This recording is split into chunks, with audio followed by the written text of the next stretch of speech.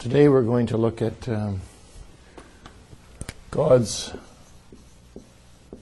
righteousness and goodness.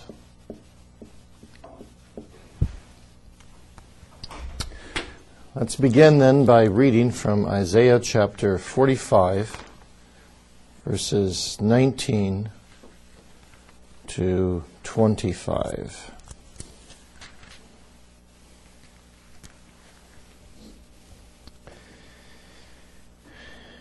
I have not spoken in secret.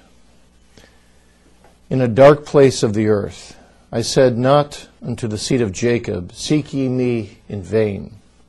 I, the Lord, speak righteousness. I declare things that are right. Assemble yourselves and come. Draw near together, ye that are escaped of the nations. They have no knowledge that set up the wood of their graven image and pray unto a God that cannot save. Tell ye and bring them near, yea, let them take counsel together. Who hath declared this from ancient time? Who hath told it from that time? Have not I, the Lord? And there is no God else beside me, a just God and a Savior. There is none beside me. Look unto me, and be ye saved, all the ends of the earth, for I am God, and there is none else. I have sworn by myself, the word is gone out of my mouth in righteousness, and shall not return, that unto me every knee shall bow, every tongue shall swear. Surely shall one say, In the Lord have I righteousness and strength. Even to him shall men come, and all that are incensed against him shall be ashamed. In the Lord shall all the seed of Israel be justified, and shall glory. Thus far, the reading of precious Scripture. Let's pray. Lord God, we bow before Thee in these moments, and we thank Thee so much that Thou art the Lord, our righteousness, that Thy righteousness is part and parcel of Thy very character, and that therefore in Thee we have the righteousness not only of the law, but also of the gospel. We thank Thee, Lord, that Thou hast sent Thy Son as the Lord our righteousness to satisfy Thy own justice, so that we sinners may be saved through faith, gracious faith, in Him alone.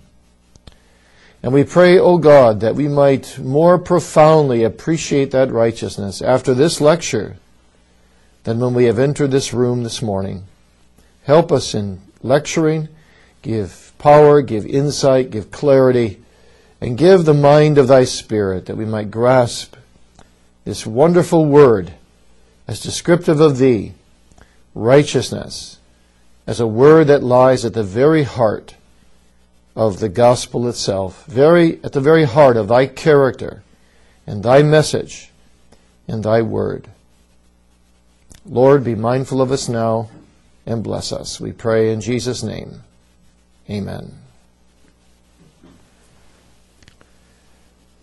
Well, I've had the question sometimes in my life, people have asked, if you had to describe the Scriptures or the Gospel in one word, what word would you pick? And I've always said the word righteousness. Actually, the word righteousness describes what has been called the fourfold state of man by Thomas Boston. It describes our original state. We had original righteousness. It can describe our fallen state. We've lost righteousness.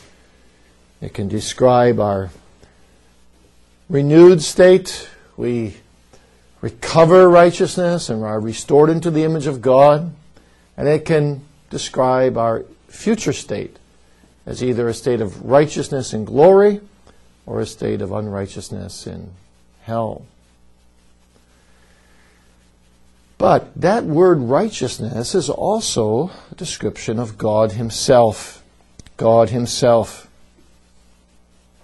And it's interesting how much terminology in the Scripture is used to describe this. We saw last time that we can look at God's moral purity through His holiness, but you can do that through His righteousness as well. In His righteousness, God has established a moral order for the universe.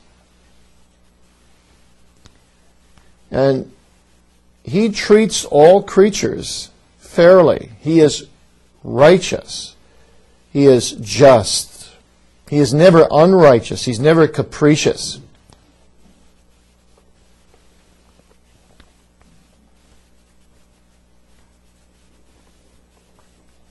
Louis Berkhoff, in his Systematics, describes the righteousness or justice of God as strict adherence to law.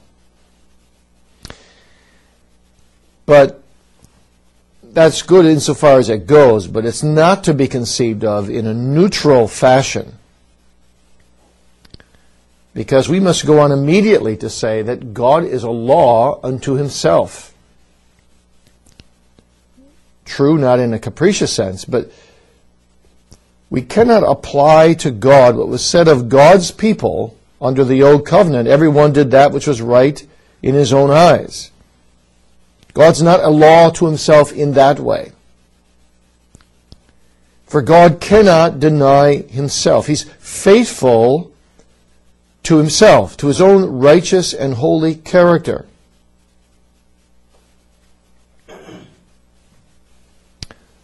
So the justice of God, the righteousness of God, is the inherent and infinite righteousness of God. This is who God is.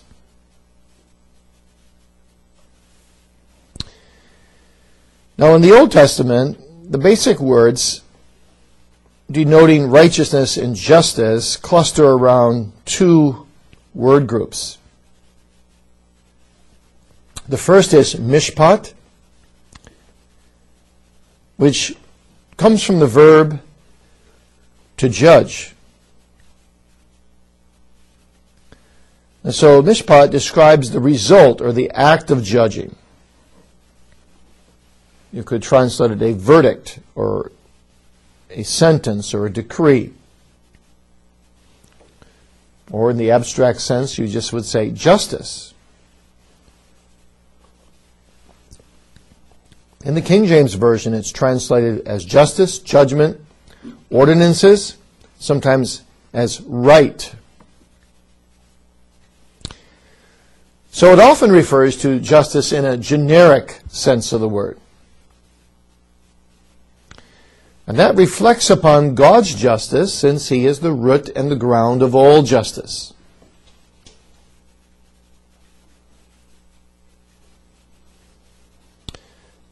This word is used at least 71 times in the Old Testament. I won't start giving you references. There's too many. You can look them up in a lexicon. The second word family group comes from tzaddik, to be righteous.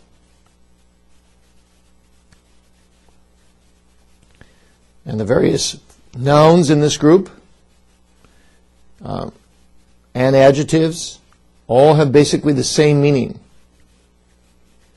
The idea of tzaddik is that there is conformity, righteous conformity, to an ethical or moral standard.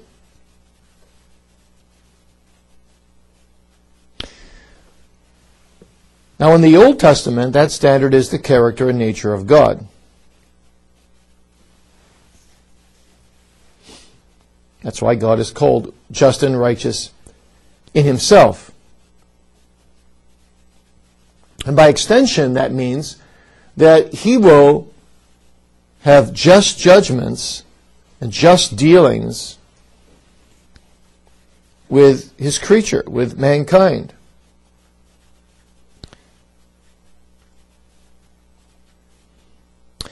And God reflects this character both in the gospel and in the law.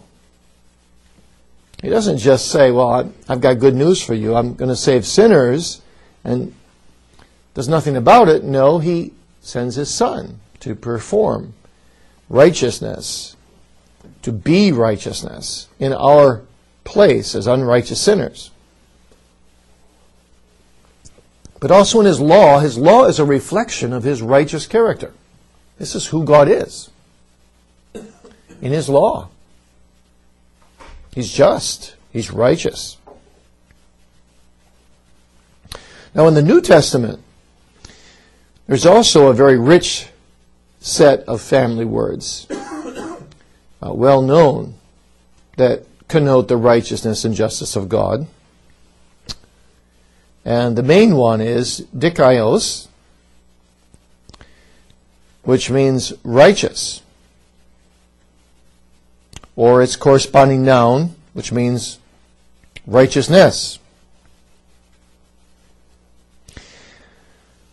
These words speak of right conduct before God, as well as just judgments and rule, the rule of God.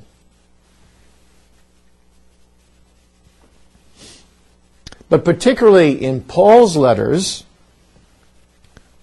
the phrase, the righteousness of God, is often used to speak about the forensic transaction, the judicial transaction, that is, whereby the sinner is pardoned and justified before God. In other words, particularly in Paul's letters, the gospel comes across in courtroom language that speaks of righteousness.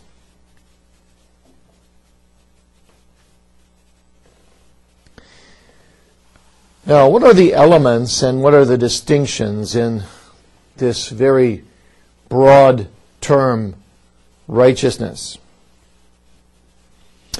Well, if we try to break it down into different categories, we must say that in the very first place, in many instances where this word is descriptive of God, it's speaking simply about his morally pure character. And because he's morally pure, he does what is right. He does what is right. So God is characterized by a moral rectitude. When you think of God, you should think of righteousness with a capital R, someone who does what is right. That's why I read to you that powerful section from Isaiah 45. Verse 19 says, I, the Lord, speak righteousness. I declare things that are righteous. Then in verse 23, I've sworn by myself, the word is gone out of my mouth in righteousness.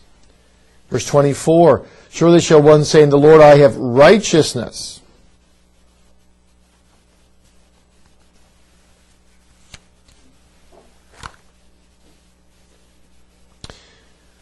Now, in the New Testament, we find similar references to God's righteousness. By the way, I should say that in the Old Testament, there's dozens of places like this. Text I just gave you from Isaiah, but too many to mention. But Jesus says, for example, in the Sermon on the Mount in the New Testament, Matthew 6:33, to seek first his kingdom and righteousness, his righteousness, and all other things will be added to you. And of course, in the great passage on the imputation of Adam's sin and of Christ's righteousness, the Romans 5 passage, which I know you're familiar with, Paul says, Romans 5:18 and 21, therefore as by the offense of one, judgment came upon all men to condemnation, even so by the righteousness of one, the free gift came upon all men unto justification of life. And then verse 21, as sin has reigned unto death, even so might grace reign through righteousness. Grace reigns through righteousness unto eternal life by Jesus Christ our Lord. John says that if anyone sins, we have an advocate with the Father, Jesus Christ, the righteous. So, there's a massive amount of biblical material that presents God's righteousness as His moral purity. But that isn't all that Scripture says about the righteousness of God. Secondly, Scripture also speaks of this righteousness in a covenantal context. A covenantal context.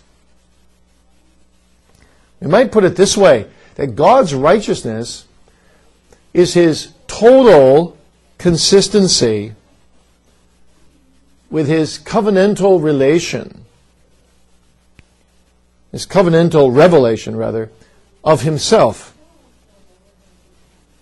His covenantal pledge to His people.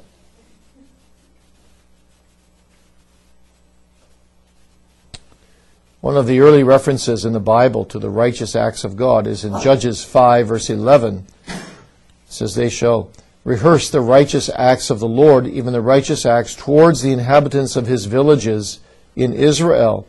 Then shall the people of the Lord go down to the gates. Well, that statement's obviously set within a covenantal context. This righteousness is a righteousness that shows itself, manifests itself in a covenantal relationship. So, that's the reason why, one of the major reasons why the supreme revelation of divine righteousness in the Bible is always, or often rather, presented in the context of the cross of Christ, the work of Christ. Because through Christ's work, God establishes this covenantal righteousness. And of course, it's only as we get renewed by this righteousness that we begin to manifest something of this righteousness as a covenant creature to each other. It's precisely because we're recreated in the divine image that this righteousness is possible now for us to show and to live, at least in some measure.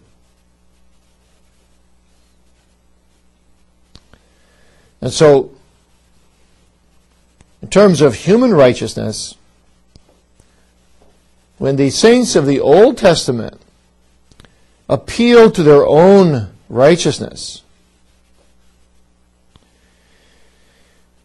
we often think, wow, how do they say that? How does David, for example, say, Lord, have mercy on me, for I am holy, or I am righteous? Well, they're not appealing to the idea of the Old Testament principle of meritoriousness, but they're appealing to the integrity of their relationship, in which they stand to God, in terms of the covenant righteousness He has established with them.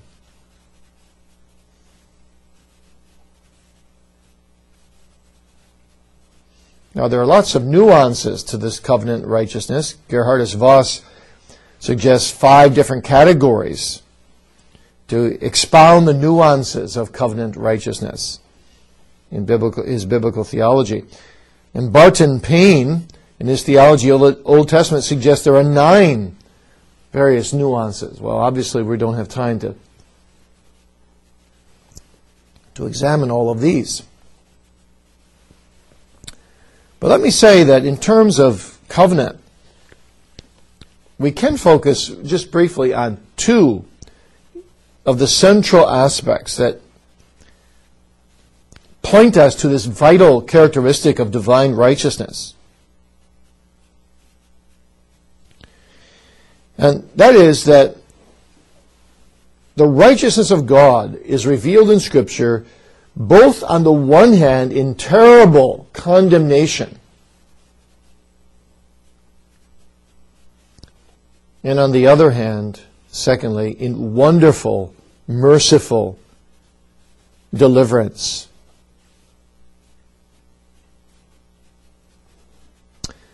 And both the terrible condemnation and the wonderful deliverance are what they are because of the absolute integrity of God's righteousness and of God's commitment to the revelation He has given of Himself in His covenant.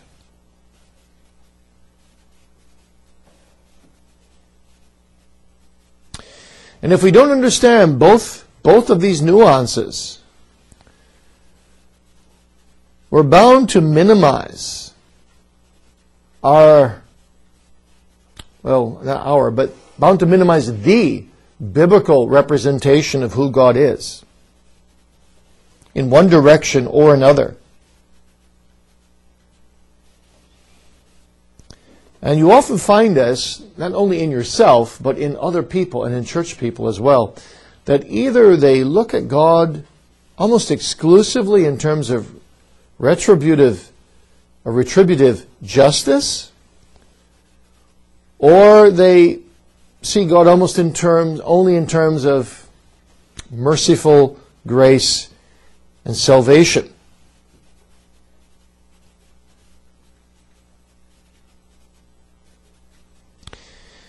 If you take Martin Luther, for example, before he saw the gospel clearly, how did he view the righteousness of God? It was just God's angry, retributive justice.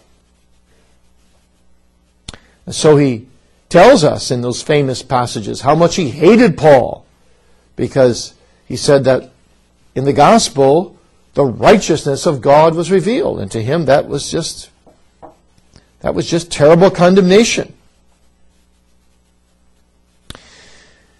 But then Luther discovers that the gospel actually conveys that God's righteousness is an expression of His covenant faithfulness, in which His grace and mercy shine through that righteousness.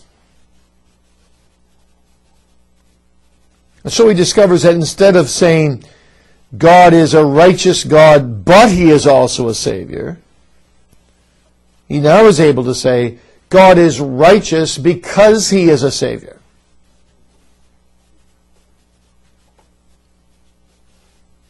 So Luther's new picture of the righteousness of God doesn't deny that God's righteousness involves terrible condemnation, but now he sees that it also involves covenant faithfulness in manifesting grace and salvation.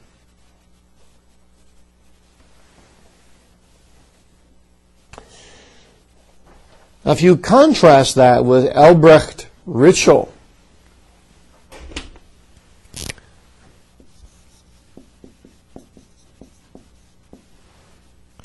a 19th century liberal theologian, Albrecht Ritschl, you find the opposite problem. And in most theology that follows Ritschl in liberalism and in neo-orthodoxy, there is the same error manifested. That Ritschl begins where Luther ended before he came to see the gospel. Ritschl obliterates any notion of retributive justice in divine righteousness.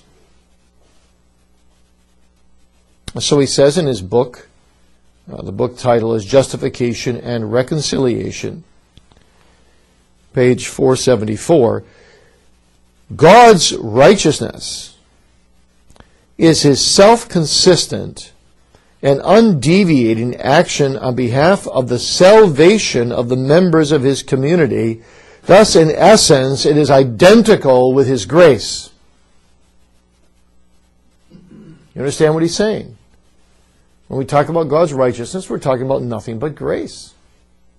It's only wonderful, merciful deliverance. There's no terrible condemnation. So Ritschl makes a parallel mistake that Luther made. He sees only one nuance to righteousness. And both of them, Luther prior to his gospel deliverance, as well as Ritschl, both of them take a part for the whole. And they repudiate very important dimensions of righteousness.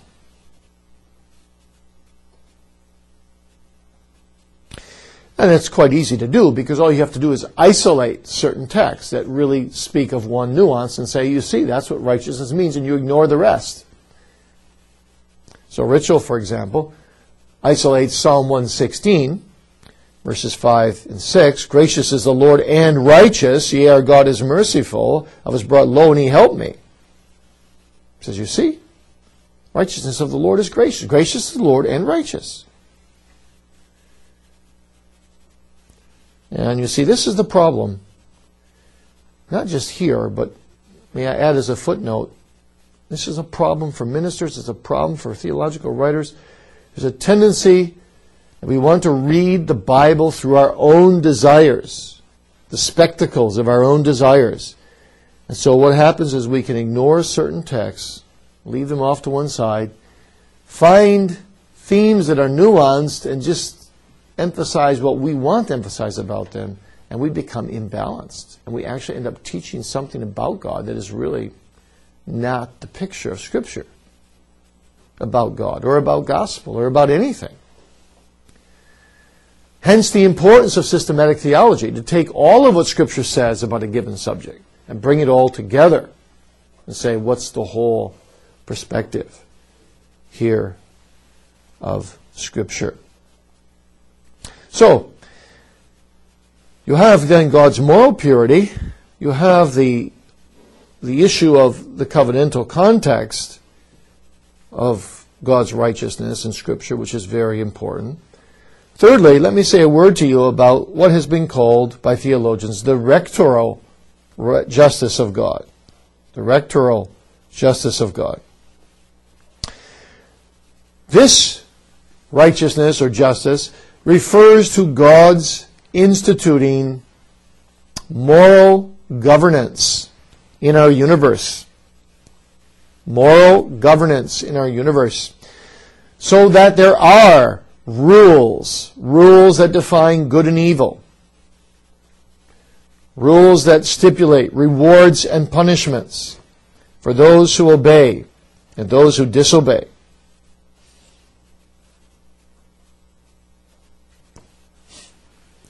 And that God enforces those rules because He's judge over all.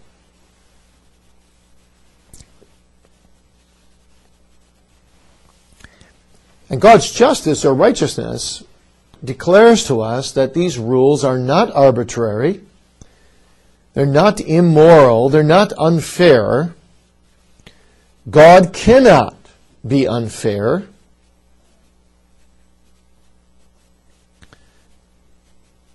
God's rectoral justice simply means that He's ordained rules that are morally right. So in God's moral governance, all His punishments are appropriate to our crimes. Now that's an important thing to say about God, because that's something that we can't say about man. As man, we make all kinds of mistakes, don't we?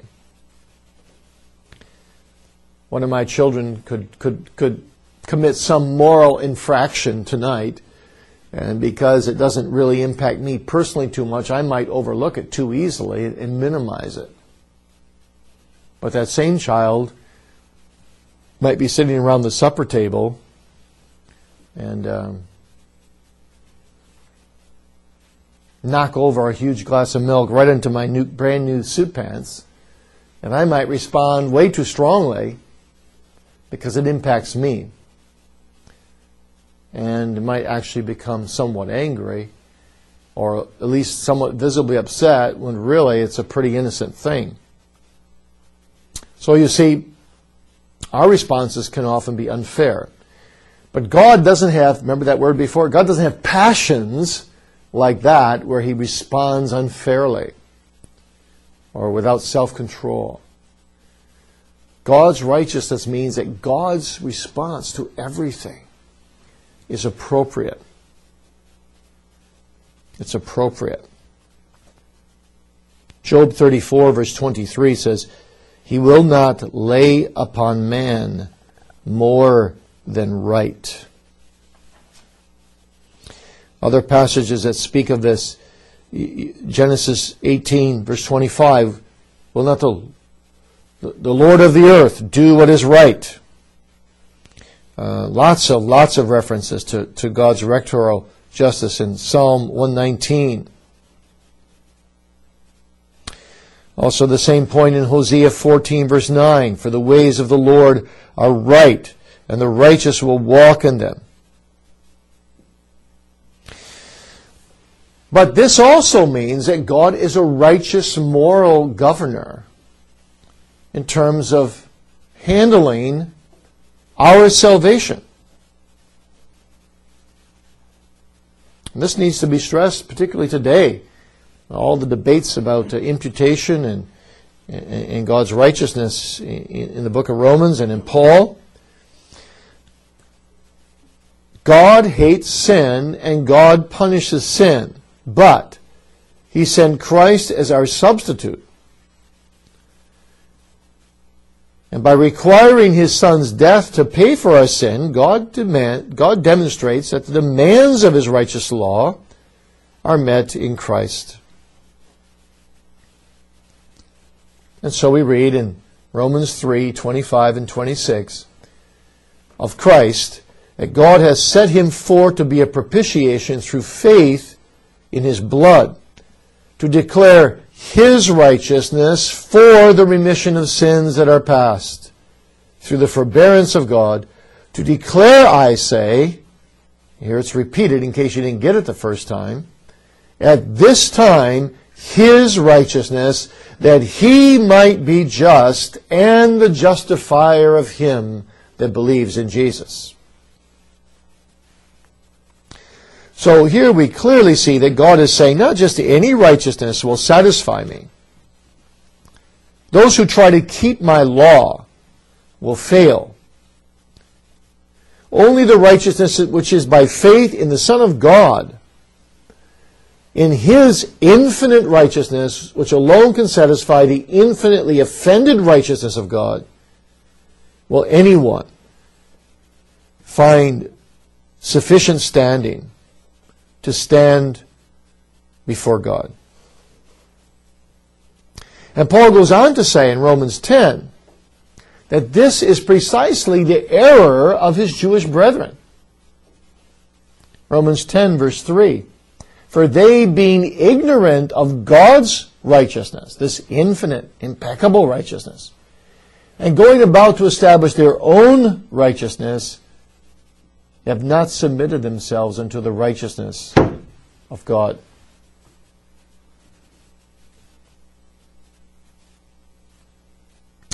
And that's why, once Paul realized this, you see, then his desire was no more to establish his own righteousness, because that's a hopeless thing anyway before this impeccable, infinite God. His whole goal in life then became to find all his righteousness in the Lord Jesus Christ. So he says in Philippians 3 verse 9, for they and be found in Christ, not having my own righteousness, which is of the law, but that which is through the faith of Christ, the righteousness which is of God by faith. So you have this rectoral righteousness of God in all His dealings with His creatures. You have, secondly, the rectoral righteousness of God, particularly in salvation of His own. And then finally, you have God's rectoral justice in the fact that He is judge of all the earth. He has authority to judge everything here, not only, but also on the great day. So you see things, you see references to that in many of the Psalms.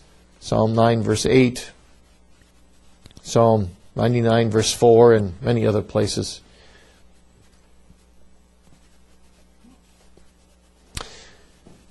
Now, in addition to God's rectoral justice generically over mankind, we also need to stress that God treats every individual fairly. This is a bit more of a challenging concept. You see, it wouldn't be very comforting, would it, to know that there's a moral order and God has a fair moral order, and then to say, but He doesn't enforce that moral order fairly on individual people. And yet, of course, when we look around, there seems to be a disconnect here, doesn't there? Some people seem to get all the troubles. Other people seem to have very few trials. I've talked to a man recently. He said, I think I haven't grown very much in my Christian life because I've hardly ever had a trial in my life. So, is this just? Is this fair? That's what human nature says. And so this kind of dilemma has led philosophers and theologians often to speak of various kinds of justice. In fact, philosophers often speak of social justice, political justice, and other kinds of things. More recent theologians have spoken of this issue in the context of two terms: egalitarian justice and distributive justice. Now, egalitarian justice refers to the idea that God would distribute exactly the same thing to everyone. That is to say, no one gets more or less than anyone else.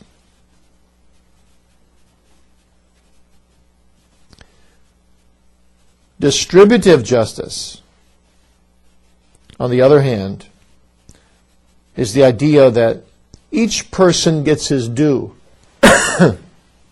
No more, no less.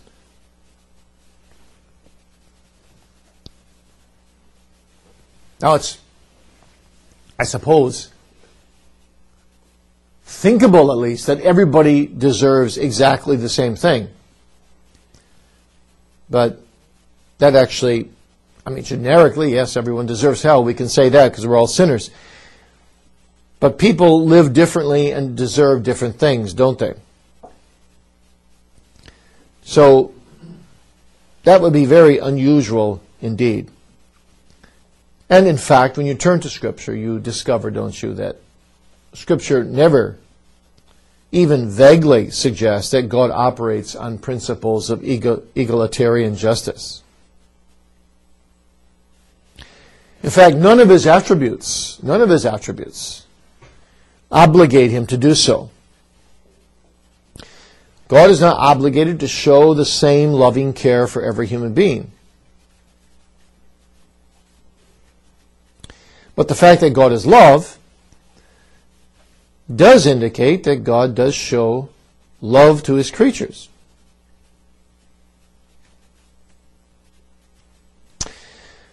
The fact that God is just does mean that His actions will be just to His creature, but it doesn't mean that He's going to operate with the egalitarian justice in this world so that everybody gets exactly the same thing.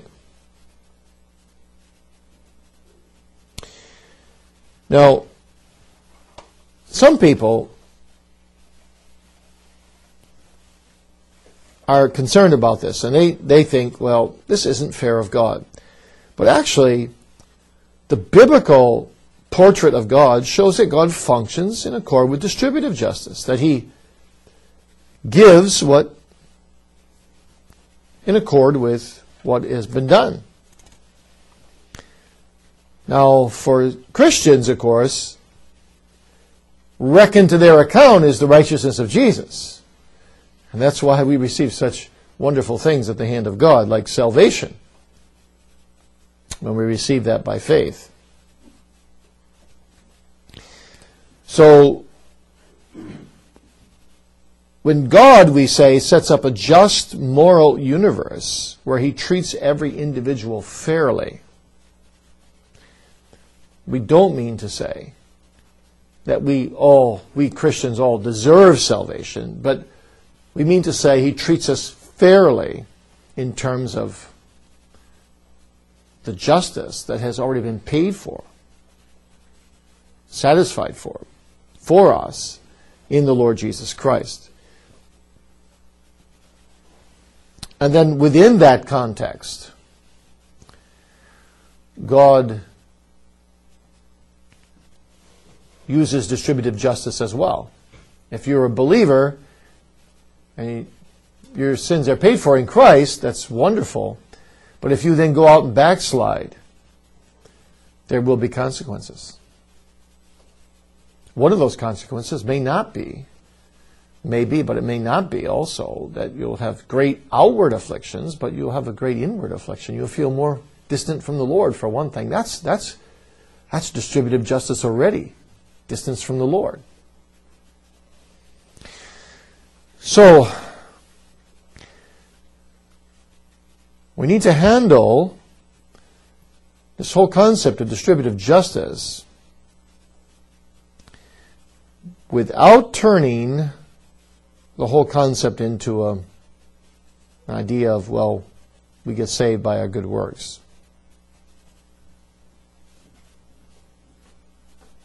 Now, another distinction here is between remunerative and retributive justice. The Bible, when speaking of this category of distributive justice I've just mentioned, speaks then of rewards and of punishments. And that has led theologians to make this distinction as well. Remunerative justice and retributive justice. The remunerative justice refers to the granting of a reward that is due or deserved, and the retributive justice refers to a punishment being meted out that is also deserved. And as we turn to Scripture, of course, there's hundreds of passages that we could draw on for both of these things.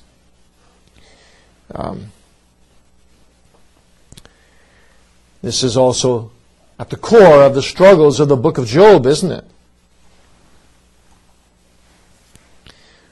When Job complains about his circumstances, Job 8 verse 3, what does Bildad ask? Does God pervert judgment? Or doth the Almighty pervert justice? Well, the answer, and that's a rhetorical question. The answer is of course not. Of course not. Even though Job, nor his friends, though they try, clumsily and sinfully, know the exact reasons for Job's calamities. And what is Job teaching us? Job is teaching us, the whole book of Job is teaching us, that even when we can't understand God's ways, God is always still fair and righteous. So the book of Job is teaching us what Deuteronomy 32 verse 4 says. Deuteronomy 32 verse 4. He is the rock. His work is perfect. For all His ways are judgment. A God of truth and without iniquity, just and right is He. A God of truth and without iniquity, just and right is He.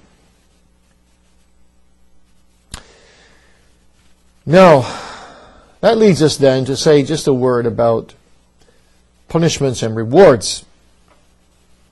Because this means that those who deserve punishment receive it.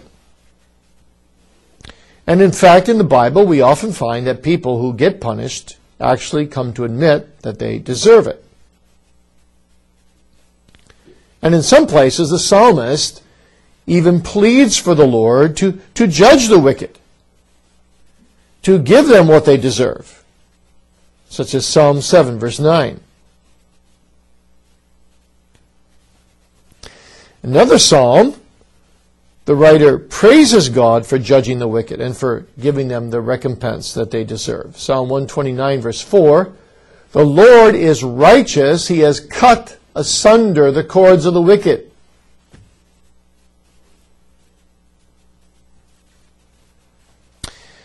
And Micah admits that when it comes to God's judgment upon Israel, in Micah 7, verse 9, I will bear the indignation of the Lord because I have sinned against him, until he plead my cause and execute judgment for me. For he will bring me forth to the light, and I shall behold his righteousness. And you find this language, a great deal, similar language, in the book of Revelation also. Revelation 16, 5 and 7, and Revelation 19, verse 2. Many other places as well. But Scripture also equally speaks of, or not necessarily equally in terms of quantity, but equally in terms of concept, speaks of rewards. Rewards for those who do good. Paul often speaks of rewards to believers. And he's confident that God will give them rewards. Why? 2 Timothy 4, verse 8, because he is a righteous judge.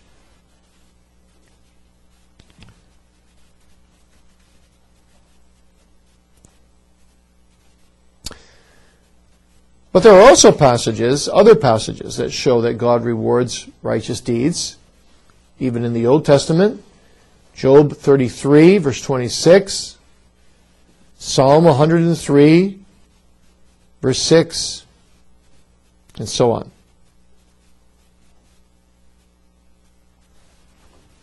Even the day of judgment is portrayed with Jesus as the righteous judge, judging the works of all men. And the Bible even speaks of it, that judgment, that final judgment, in relationship to works and in terms of rewards and punishments. So we read, for example, of Acts 17, verse 31, he hath appointed a day in the which he shall judge the world in righteousness by that man whom he hath ordained, whereof he has given assurance unto all men, in that he hath raised him from the dead. And Scripture goes on then to say that Jesus will be just in those judgments. In fact, he says in John 5, verse 30, I can of my own self do nothing. As I hear, I judge, and my judgment is always just, because I seek not my own will, but the will of my Father, who has sent me.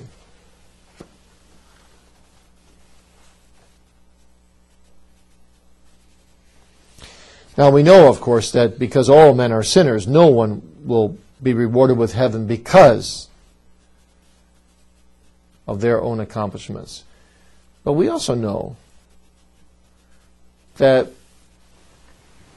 even in heaven there will be a principle of reward, and in hell there'll be a principle of punishment. That refers to more than just the state of the people. In heaven there will be one star outshining another in glory, particularly those who suffered a lot for Jesus and remained faithful will be rewarded. The Bible often speaks of that. And in hell, there will be differences of degrees. Those who've heard the gospel and rejected it all their life, as Thomas Brooks said, will be thrust into the center of hell. And so we're saved by grace only.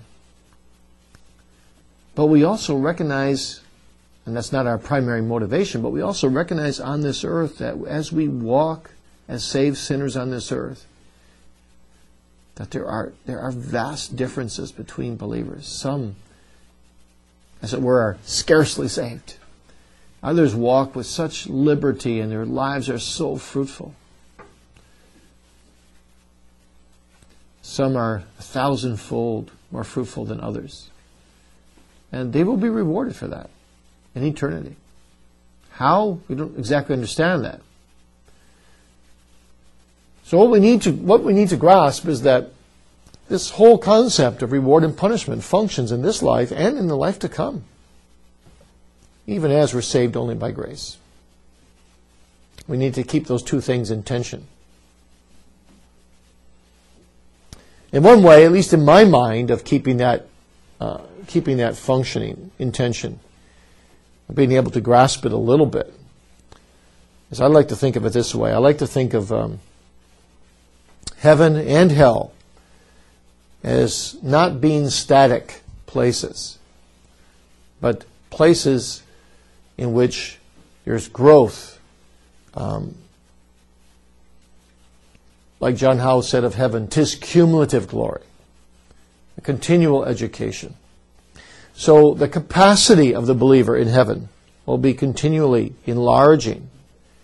Even, I like to compare it to an 8-ounce glass, a 12-ounce, a 16-ounce. They can all be full of water. Everyone in heaven will be full of joy. But your capacity can expand, you see. And those that get rewarded in heaven will have a larger capacity. And so it expands and expands and expands. But also in hell, those who've rejected the gospel have a larger capacity to have the punishment of God bear down upon them. All right, so what are some practical implications then of God's righteousness and justice? Well, there are many, particularly to the saved. Now, let me just give you just a few of them. I'll just give them to you briefly. You can meditate, look up text, and so on. Number one, we should reflect God's justice in our daily walk of life.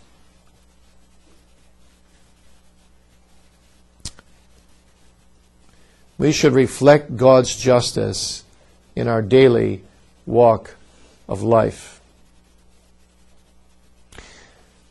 Exodus 23, verses 6 and 7. Colossians 4, verse 1, we're told that even if we had slaves, we must treat them just and equal, knowing you have a master in heaven. So, what God is saying throughout the Bible is that in all our personal relationships and our financial dealings with people, we should put away partiality and prejudice, put away robbery and oppression, as the minor prophets say so powerfully, and we should put on equitableness, conscientiousness in all our ways, treating everyone fairly.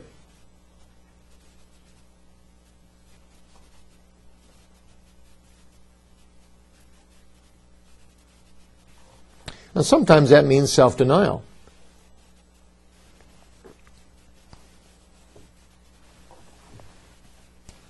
Let me just give you a little humorous incident in my life that happened last week Sunday. I went to church 3 times on Sunday, and I was very tired, but I was encouraged by the Word. But after the afternoon service, I thought, well, now I got a little window. I can go home and take a little rest and be reinvigorated for the evening service. And but I saw a stranger in church. I went up to him and well, he was really excited to be in our church, and he'd come all the way from Chicago and talked to him for a few minutes. And I thought, no, the last thing in the world I feel like doing is inviting this guy over right now. But so rather gingerly I asked him, do you have a place for supper? He said, no, not really. I said, well, you can come with me. You can come with me. Because that's fair. I mean, you don't want to put a guy in a motel room for supper when he's come to your church, even though I didn't feel like it whatsoever. And he probably sensed that I didn't feel like it with my tone of voice, which wasn't too good. But so he said something like, well, I don't want to bother you. He gave me a way out anyway. And for a flicker of a moment, I thought, should I take that way out? And I thought, no. I've got to be fair. I said, now come along with me. I said, and I told him on the way, I might take a quick nap for a few minutes, but he wanted to see the seminary. I said, okay, I'll show you the seminary.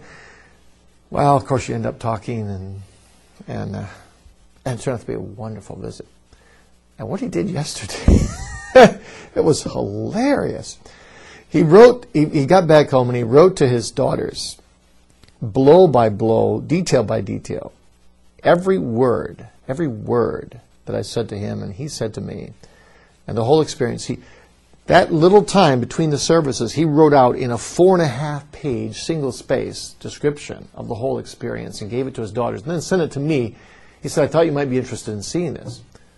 And I read this thing. In a couple of places, I was just laughing out loud. But by the time I got done, I just realized this was so incredibly important in this man's life.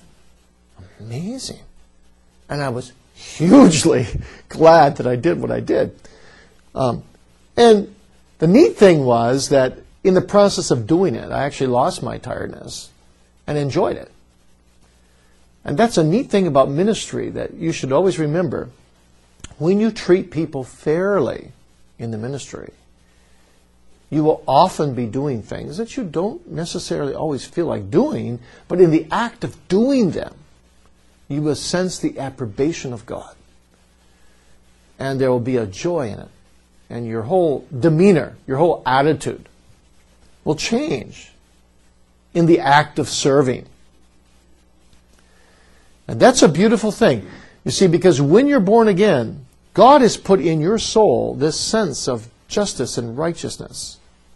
And you will have a sense of inward peace when you treat other people in justice and righteousness. And when you don't, there will be like a gnawing worm in your conscience. I haven't treated so-and-so rightly.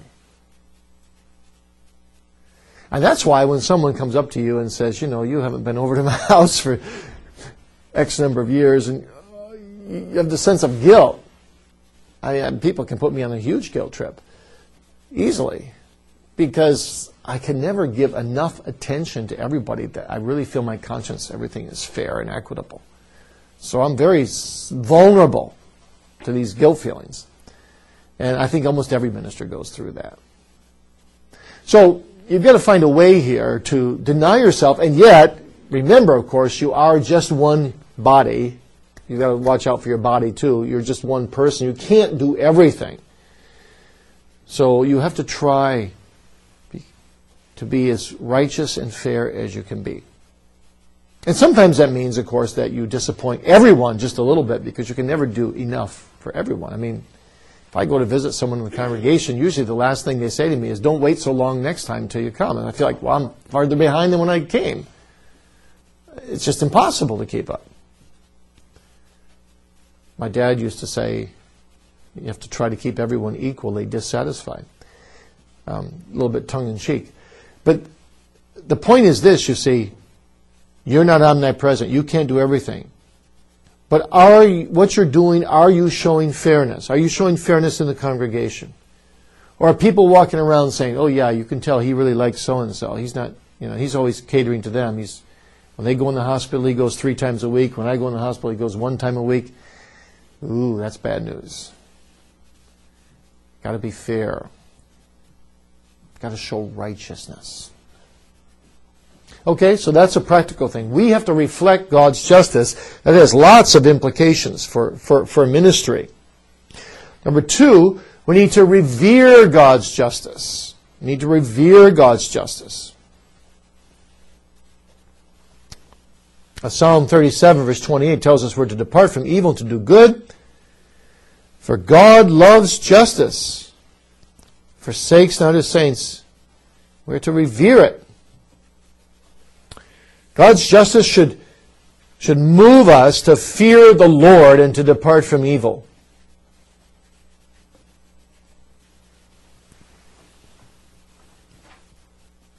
If God is just, and if we will be rewarded in this life and a better for all the good works that we do? How can we sin? If we really believe in the righteousness of God, how can we sin at all? But also, how can we sin so flippantly?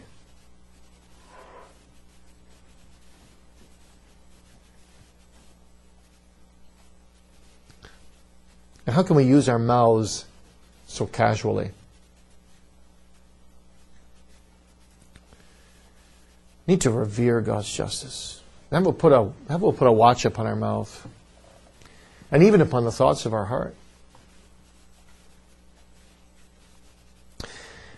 Have you ever been anywhere where you heard a TV blaring in the background or something, but you couldn't see it? And you just listened even for 2 minutes to the words that were coming across it?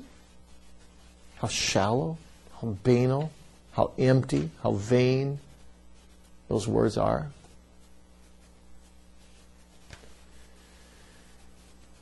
But then, think about your own life. What would it be like to have a tape recorder at night and just have on that tape recorder nothing but all the words that you said that day to people? I think it'd be very painful. So shallow, so self-centered. I like this, or I like that, or I feel this way.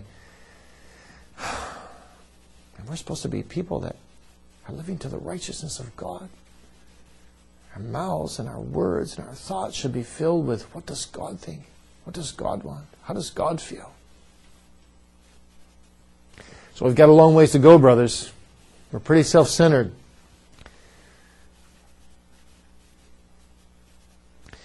And it's not just we ourselves, but it's also our people. And it's our congregations.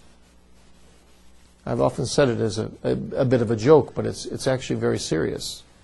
But if you go to visit someone and you focus the entire time on them and how they feel about things, chances are when you walk away they'll say, I had a wonderful visit with the minister.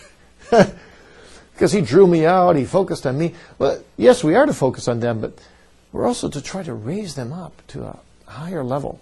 Let's talk about the Lord as well as about your health. Got to do both, but let's try to get into some depth here and revere God in our conversation.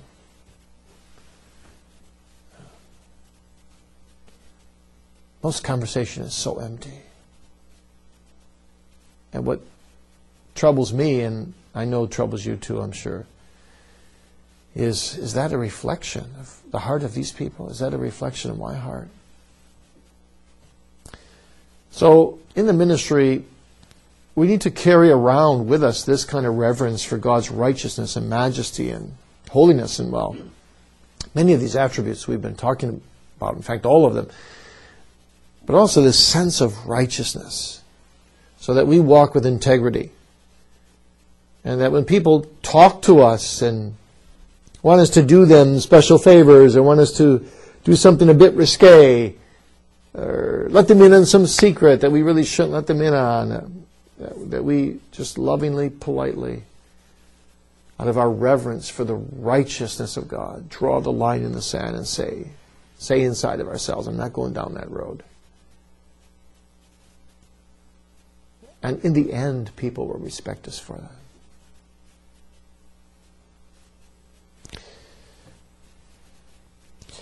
And this can sometimes be a struggle, because sometimes there could be pragmatic advantages to sharing things with people that maybe you shouldn't share. So there's a temptation. But this will help if we revere the righteousness of God. Shall not the judge of all the earth do what is right? And shall not I, his servant, do what is right? Number 3, we should hope in God's justice for remuneration. Isaiah 30, verse 18. We wait on the Lord, and He will be gracious to us. He's a God of justice, Isaiah says. Blessed are all they that wait for Him. Now, it's in this area that Paul speaks when he says, henceforth there is laid up for me a crown of righteousness, which the Lord, the righteous judge, shall give me at that day, and not to me only, but to all them that love His appearing. We look to God, says Paul, for remuneration, for our conscientious service to Him. He's a God of righteousness and justice. And when we suffer in His service, when we suffer in the pathway of obedience and duty, we should stay ourselves upon our God by hoping for His just reward and waiting patiently for it. We shouldn't lose heart. We shouldn't think our labor is in vain or our services are unappreciated. Even if people malign us and despise our ministry and take us for granted, the Lord is not unrighteous to forget our sincere labor for His name.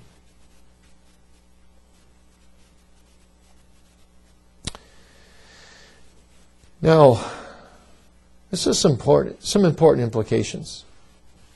Now let me refer to ministry again.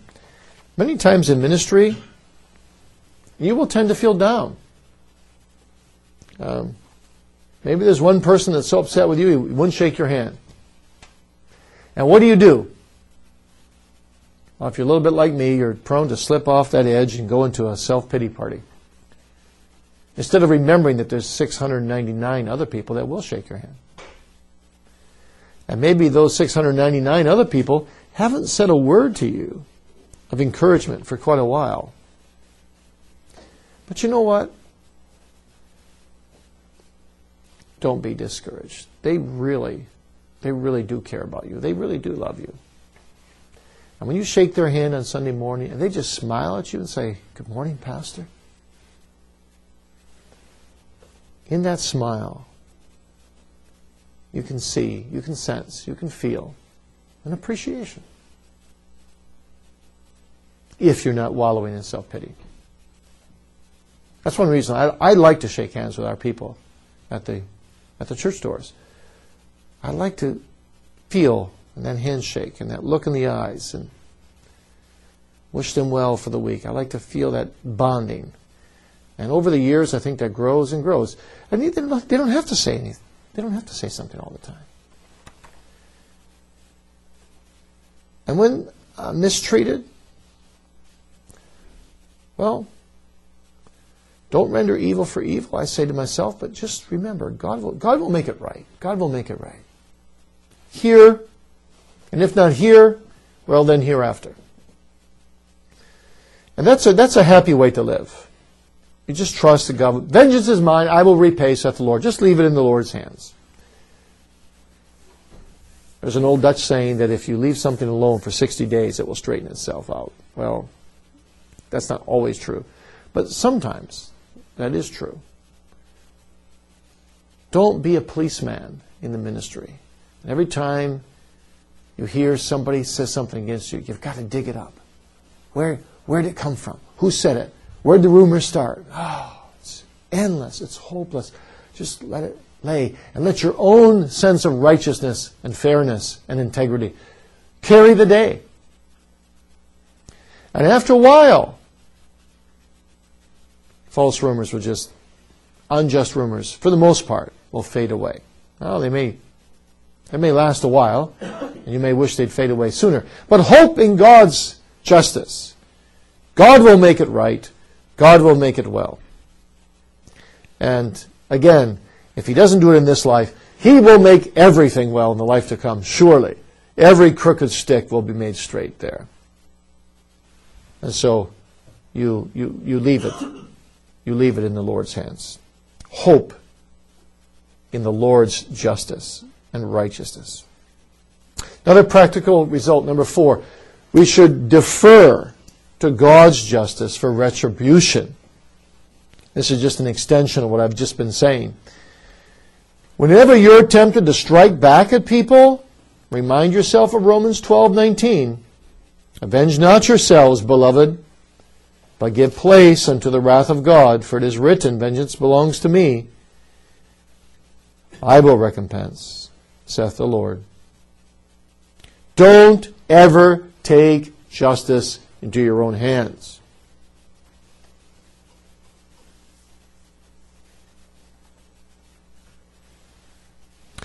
Now, as ministers, of course, there will be times when the church will have to exercise church discipline. Perhaps exercise church discipline because of the way someone treated you. But don't you be in the vanguard of that. And don't you even encourage it. Just leave that in the judgment of the brothers of the consistory or the session.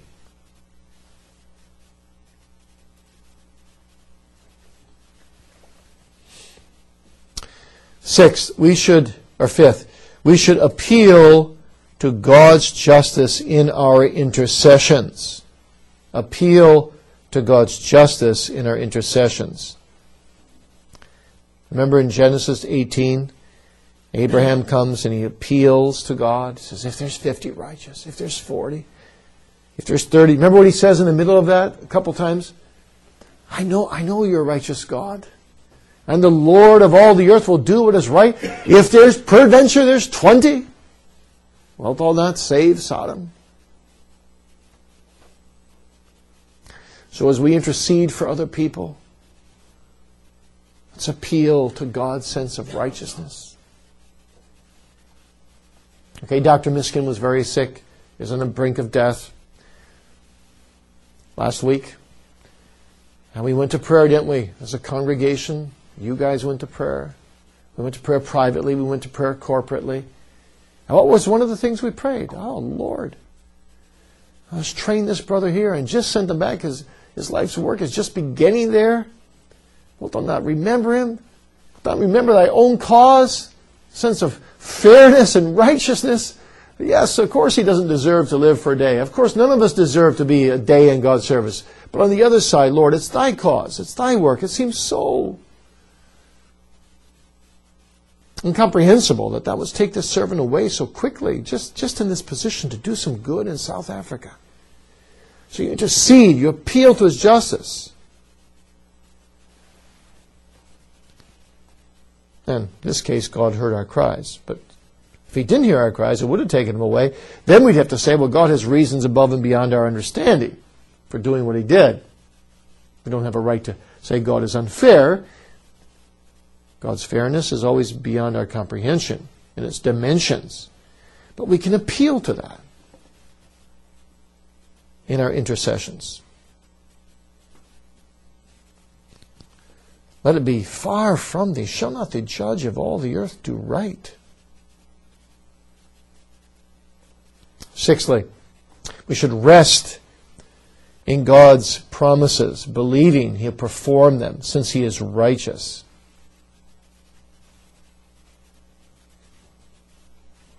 I love here, Nehemiah 9, verses 7 and 8. Thou art the Lord, the God, who didst choose Abraham, and broughtest him forth out of Ur of the Chaldees, and gavest him the name of Abraham, and foundest his heart faithful before thee, and madest a covenant with him to give the land of the Canaanites, the Hittites, the Amorites, the Perizzites, Jebusites, the Girgashites, to give it, I say, to his seed, and hast performed thy words, for thou art righteous. What does it mean for God to be righteous? It means for him to fulfill his own word, his own promises. He's true to himself. He's true to his words of warning and condemnation. He's true to his words of promises and gracious salvation. And so, because God is righteous, we cling to his promises. And then seventhly, lastly, we should praise him and bless him for his justice. Psalm 33, 3-5. God is worthy to be praised for his righteousness. The word of the Lord is right. All his work is done in faithfulness. He loves righteousness and justice. You see, the psalmist is just praising him. And then, to unsaved sinners, well, we could break it down here too, but basically there's just one application, isn't it? The solemn application that God's justice, God's righteousness calls every sinner to repentance. The judge of all the earth shall do right. And if we are not found in the Lord Jesus Christ and in His righteousness, what future do we have?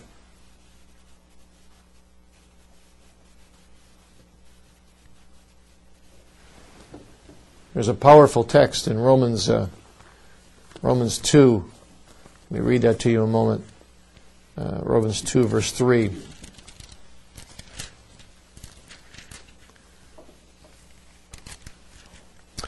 And thinkest thou this, O man, that judgest them which do such things, and thou doest the same, that thou shalt escape the judgment of God? Or despisest thou the riches of His goodness and forbearance and longsuffering, not knowing that the goodness of God leadeth thee to repentance? You see, God's justice calls all lost sinners everywhere to repentance, because no one can escape His righteous judgment. You can't get away with sin. That's God's fairness, God's righteousness, God's personality. You can't get away with bribing God. God judges everyone without respect of persons, by gospel standards according to their deeds. Romans 2, 11 through 16. And so every sinner should repent. Every sinner should flee to the Lord Jesus Christ. Every sinner shouldn't rest until he gets right with God. Okay, that's I've been a little longer-winded than I wanted to be here, but I think the righteousness of God is an important concept and attribute to get across. Any questions? Yes. Do you have any word for imprecatory psalms? Ah, yes, yeah. Well, when it comes to the imprecatory psalms, we are speaking in the area of righteous anger, holy anger. And there is a sense in which the execution of righteousness from its negative side involves holy anger. Be angry and sin not. The best book that I know of ever written on this, and I recommend it to you highly, is a small paperback book, about 90 pages, 100 pages, by James Adams. I think it's just called The Imprecatory Psalms. And James Adams is a friend of mine, and he actually did his whole doctoral dissertation on the imprecatory Psalms, and that's very good. But he's condensed it all down and put it at a somewhat more popular level in this short book. And I've seen both, the big dissertation and the short book, and the short book is all you need. But basically, Adams is arguing in the book that when the psalmists express these imprecatory wishes, that their real concern is for the glory of God, and they're really seeking to uphold God's righteousness, and that even when God speaks in an imprecatory way, these are all things that are done in justice and fairness, relating to what sinners deserve and relating to the glory of His own name. So when we today, in a kind of a sweet evangelical atmosphere, where we kind of have this impression we should be loving to everybody all the time, and loving not just to them, but to their sins and overlook them, we can err on the other side and forget that to appeal to God's righteousness in these things. So, for example, if the psalmist lived today, I think they'd pray something like this: Lord, either convert those doctors who perform abortions or destroy them, because they're taking away created life. It's not fair, it's not righteous.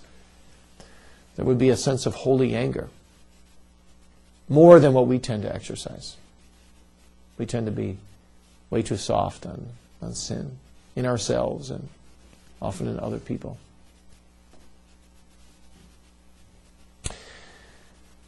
Now, there's a vast difference in how we go about expressing those imprecatory wishes, I think. I like to think of it this way, that people who say these things in a mean, cruel, angry tone of voice usually have something else going on inside of them that's not right. But to have a holy anger with tears, like Jeremiah, weeping for the slaying of the daughter of the people, and to express that, oh Lord, remove them or convert them, with loving, righteous anger, is very biblical. Is that helpful? Yeah. There's another question. Yeah. Yes? When we speak about the exercise of God's justice outside of himself, what relationship does that have to his freedom? Does God, I know that like John Owen disagrees with like Thomas Goodwin on this. And Goodwin says, well, God's exercise of his justice outside of himself, he's free to exercise that in any way that he wants. And Owen will argue, well, no, specifically with the atonement, that was the only way that God could exercise that justice. What is the relationship between? Yeah, that's been debated a lot, and of course that's a good and a profound question. It can become a bit of a intramural question within Christianity that maybe isn't always terribly profitable. But I think this much is very important, that God is always true to himself, true to his own character. And so I think the old Puritans who said, I think they got it right when they said that God is free to be himself, but because he's sinless, he's never free to sin. So he's never free to act outside of his own character. And so you mentioned that Owen said that God couldn't save anyone other than in the way in which he saves. I think that's true of the later Owen. I think the earlier Owen imbibed some possibility and then later changed his mind a bit. But I would agree with the later Owen. I think it's the only way, as far as we can see, with our finite understanding, that God could save sinners, because he cannot be arbitrary in his justice. He can't just say, oh, well, I kind of like Kyle Borg today, so I'm going to forgive him his sins and bypass his justice. And I think that's really the difference between Arminianism and the Reformed, right? I mean, Arminius came along and said, God is gracious and he's just, but he has the prerogative within himself to get off of the throne of his justice and walk over here and get up on his throne of grace. And just can forgive Kyle Borg in any way that he wants to, because he's God. And in a way it sounds pious, you see, but the Reformed said, no, wait a minute. If God gets off the throne of his justice and gets on his throne of grace and saves Kyle Borg any way he wants, he can't save Kyle Borg in a way that contradicts this throne of justice. So the only way for God to be gracious to Kyle Borg is for God to do that while he sits on the throne of justice, and to turn that throne of justice into a throne of grace on just grounds. There's a big difference there. I don't know. I don't know Goodwin's view, so I can't answer that part of it. Martin.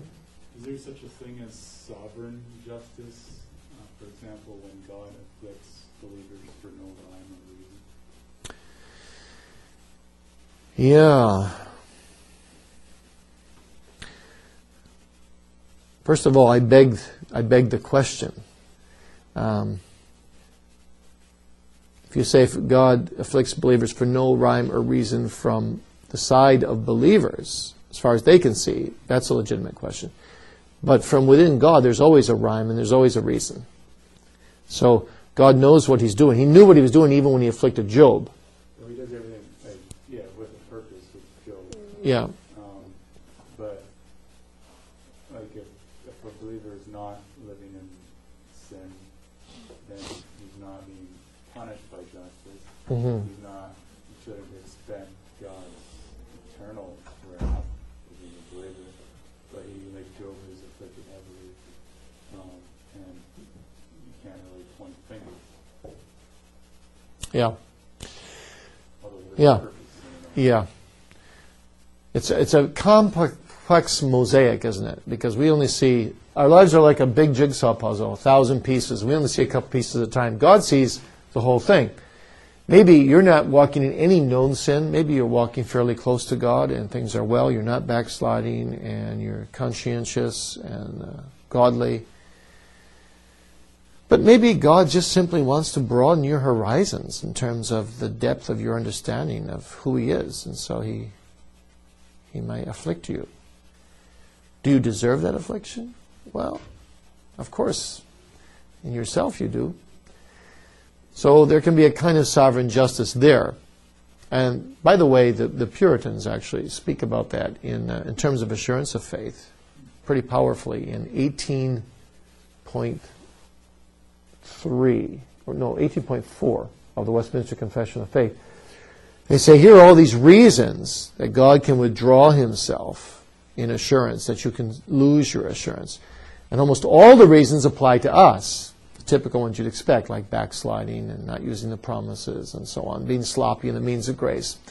But then they have this little phrase inserted there that says God can also withdraw Himself for sovereign reasons. And they wrestle with, and that's probably your very question, what are those sovereign reasons? Why would He do this? Some people today, some conservative evangelicals, like Errol Hulse, I remember once in a private conversation, he actually told me, I think that was a mistake for them to put that in there. But I argued with him, no, it's not a mistake, because what the Puritans are doing here is they're doing this for pastoral reasons, for people who are being very sincere and walking with the Lord and yet are being heavily afflicted. So that people understand, and that does give us comfort, isn't it? That God has His sovereign reasons above and beyond our understanding. So it's not necessarily that I'm walking in some gross sin. And that's, I think, what the book of Job is about as well. So other people, like Thomas Brooks, actually give 6 or 7 reasons, and so does Anthony Burgess, why God would sovereignly withdraw assurance, even when there's no apparent reason for it. And if you look at my dissertation under chapter 5, under that 18.4 section, I list, I think, the reasons by Thomas Brooks there. And then in a separate article I did on Anthony Burgess, I look at, that was published in the Westminster Conference Papers, I look at the reasons Anthony Burgess gives. And I think you'll find those helpful. But if you combine all the reasons together, I think the ultimate biggest reason is that God uses affliction to mature His saints. And if you start thinking about it the other way, what happens if you had a good walk with God, but God never gave you any affliction at all? You would dissipate in your spiritual relationship with Him. So we need to remember, and I think this is the Puritan reasoning, we need to remember that we need a certain measure of afflictions in our lives because so much of our spiritual life is circumstantially motivated. Our prayers are often circumstantially motivated. As soon as you come in great need, don't your prayers increase and don't they become better? And so God has all these wise reasons pastorally for doing what He does. There was one more hand, wasn't there, or not? No? Okay, I intended to do God's goodness, and we didn't make it, but this was a good discussion, so I hope it wasn't too tedious, my presentation anyway. But we'll pick up with God's goodness then next week. Tuesday, and I told you the exam is the following Tuesday, right? And that it will go through God's goodness. I said that, right? Yeah. So part of the lecture, the first half of the lecture next Tuesday will be included in the exam, but then the remaining lecture on Tuesday and Thursday will be in the final. All right? Whose turn is it to close with prayer? Okay.